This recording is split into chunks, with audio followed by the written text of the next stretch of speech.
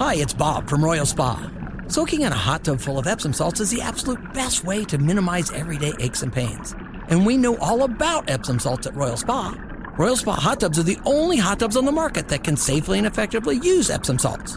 Made right here in Indiana, Royal Spa hot tubs are the highest quality hot tubs on the market. Visit any one of our 3 Indianapolis locations or visit royalspa.com. Ah, Royal Spa.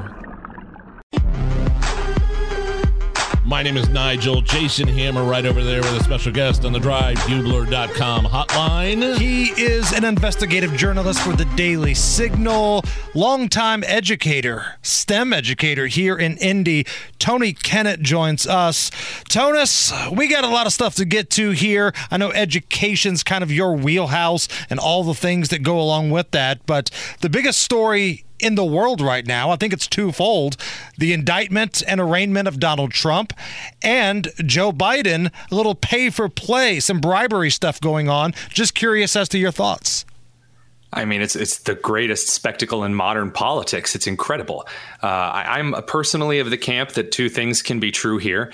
Number one, going after Trump for this is just a big political, nonsensical, hypocritical show, especially given that Hillary Clinton has admitted to doing pretty much everything that Donald Trump did, and then some. Of course, Biden and Pence are also guilty of a lot of the things that Trump is being indicted for, and not just kind of guilty. You know, not just like sort of possibly could be guilty in some ways. They are just as guilty as Trump is. I think the only difference here is that perhaps Trump would not be as innocent in the obstruction charge as perhaps Pence and Biden might be. But then again, we don't know yet. Those indictments haven't been started yet, and they certainly should be, especially if the current front runner of the opposition party is being indicted. So it's definitely a two things are true thing. Trump definitely did some goofing. Right. Now, However, Tony, let me jump Trump in here real quick. No let way. me cut you off real quick, Tony, because I can already hear people tweeting at us saying it doesn't make Donald Trump any less guilty because Hillary or the Bidens haven't been charged.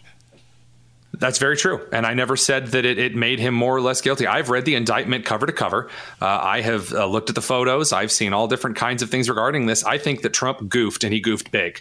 He screwed over his lawyers. He definitely tried to hide some stuff. I mean, telling your intern, your aide, whatever, that you know it's a crime and that you know you could have declassified it, but you didn't.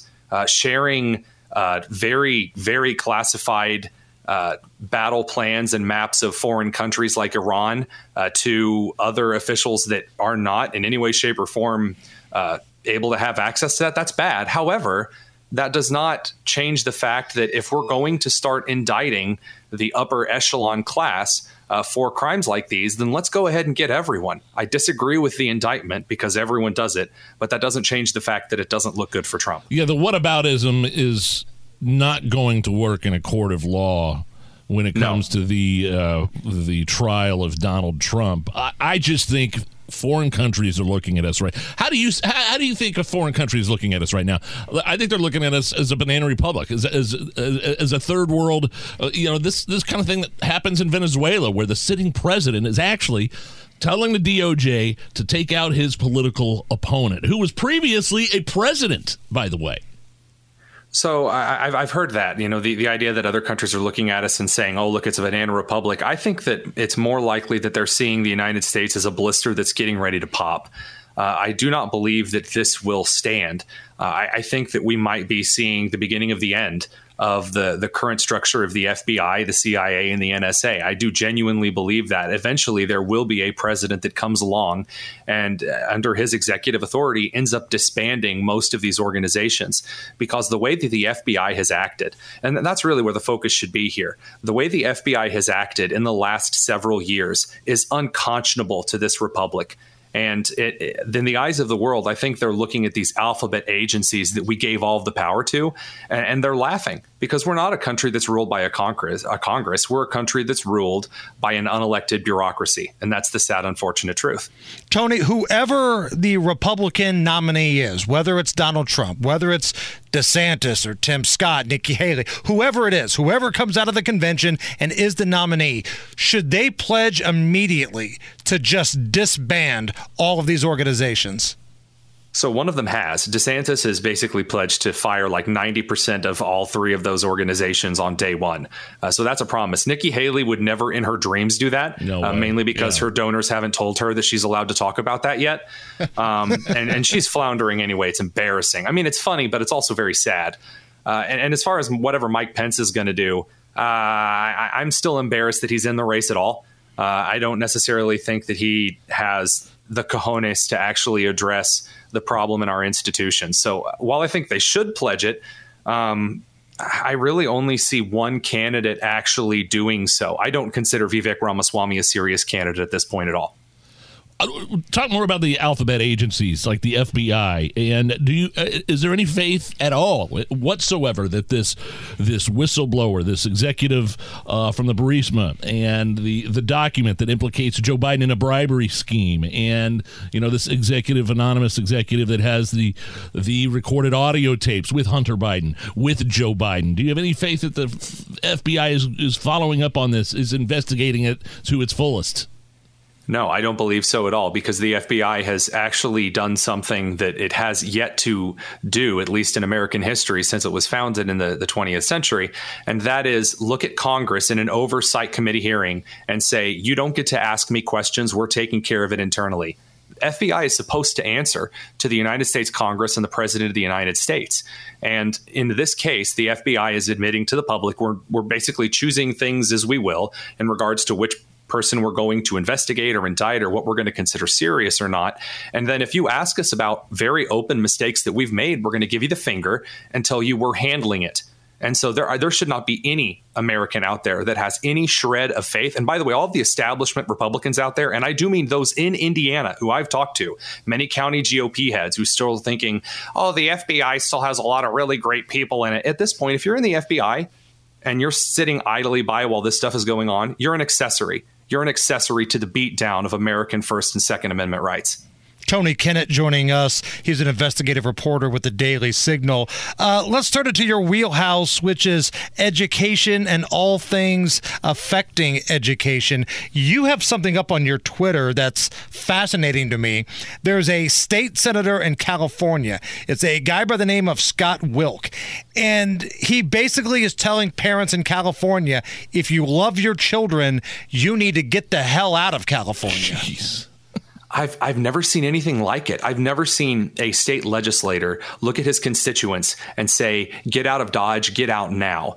Because the laws that they are passing in California, these bills that are on the table, would classify any parent at all. Also, the way the California Family Code will read, any church, any school, any hospital, any organization, period, that does not affirm the gender transition of a child will be liable for child abuse charges, according to the way the penal code has always interacted with the family code. And I've heard the senator and the representative who wrote the bill trying to backpedal. This is the state of California right now. And no, California, I disagree with Wilk just a little bit. He says, flee California, he's moving to America. And it was a powerful statement. But what happens in California from the progressives, that's what the rest of the progressives in the country think they can get away with. And so the things that you see in California will be in Indiana a year from now with J.D. Ford ranting about them on the Senate floor. That is exactly how it will go down.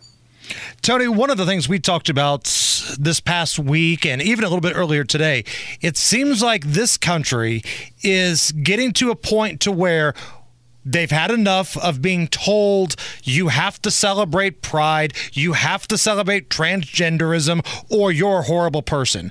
We had a story from Massachusetts earlier where some middle school kids said enough is enough, and the parents are backing them up.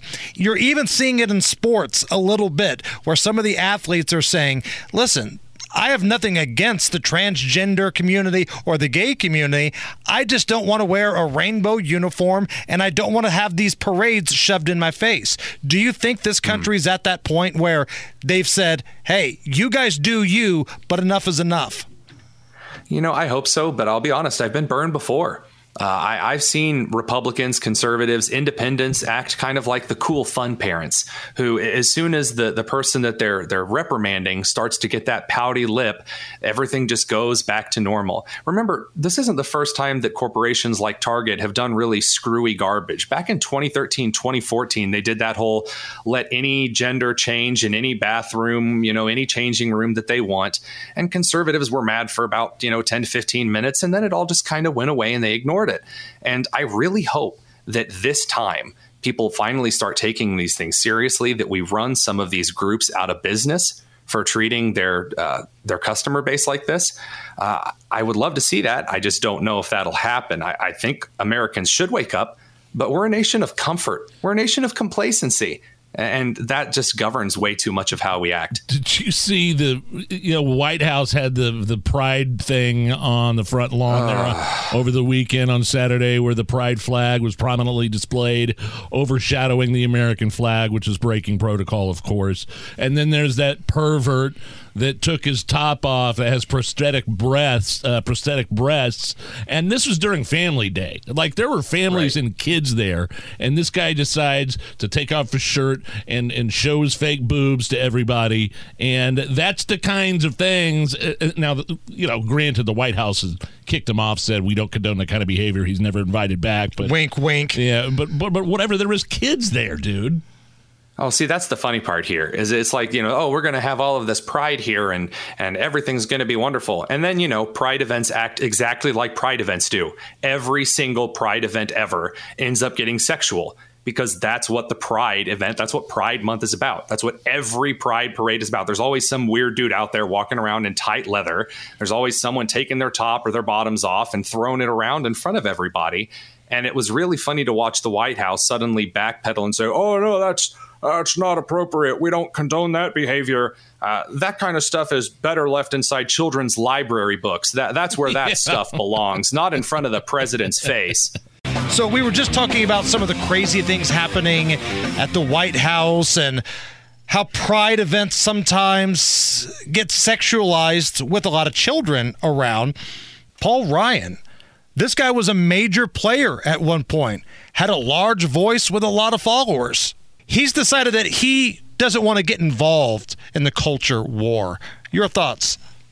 He said it's too polarizing. I don't want to get involved in that. It's too polarizing. You don't want to get involved in the culture war. Well, as someone who actually worked a little bit with Paul Ryan back when I worked in Governor Walker's office, I can say this very firmly.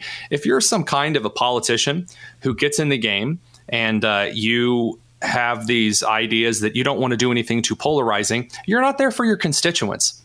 You're there because you want the position, you want the power, you want the money. And now you have Paul Ryan, sitting on the board of Fox News and this kind of a thing. He thinks the culture war is not for him. I would ask him, what part of the culture war do you not want to discuss? Give me specifics. Is it the sexualization of kids? That you don't want to talk about that? You don't want to discuss that maybe porn shouldn't be in school libraries? Is it the racially segregationist practices happening in high schools and universities? Is it the people burning down buildings in Midwestern cities? Is that too much for you to talk about in your own native areas around like Kenosha? You don't want to talk about the culture war. Politics stems from culture.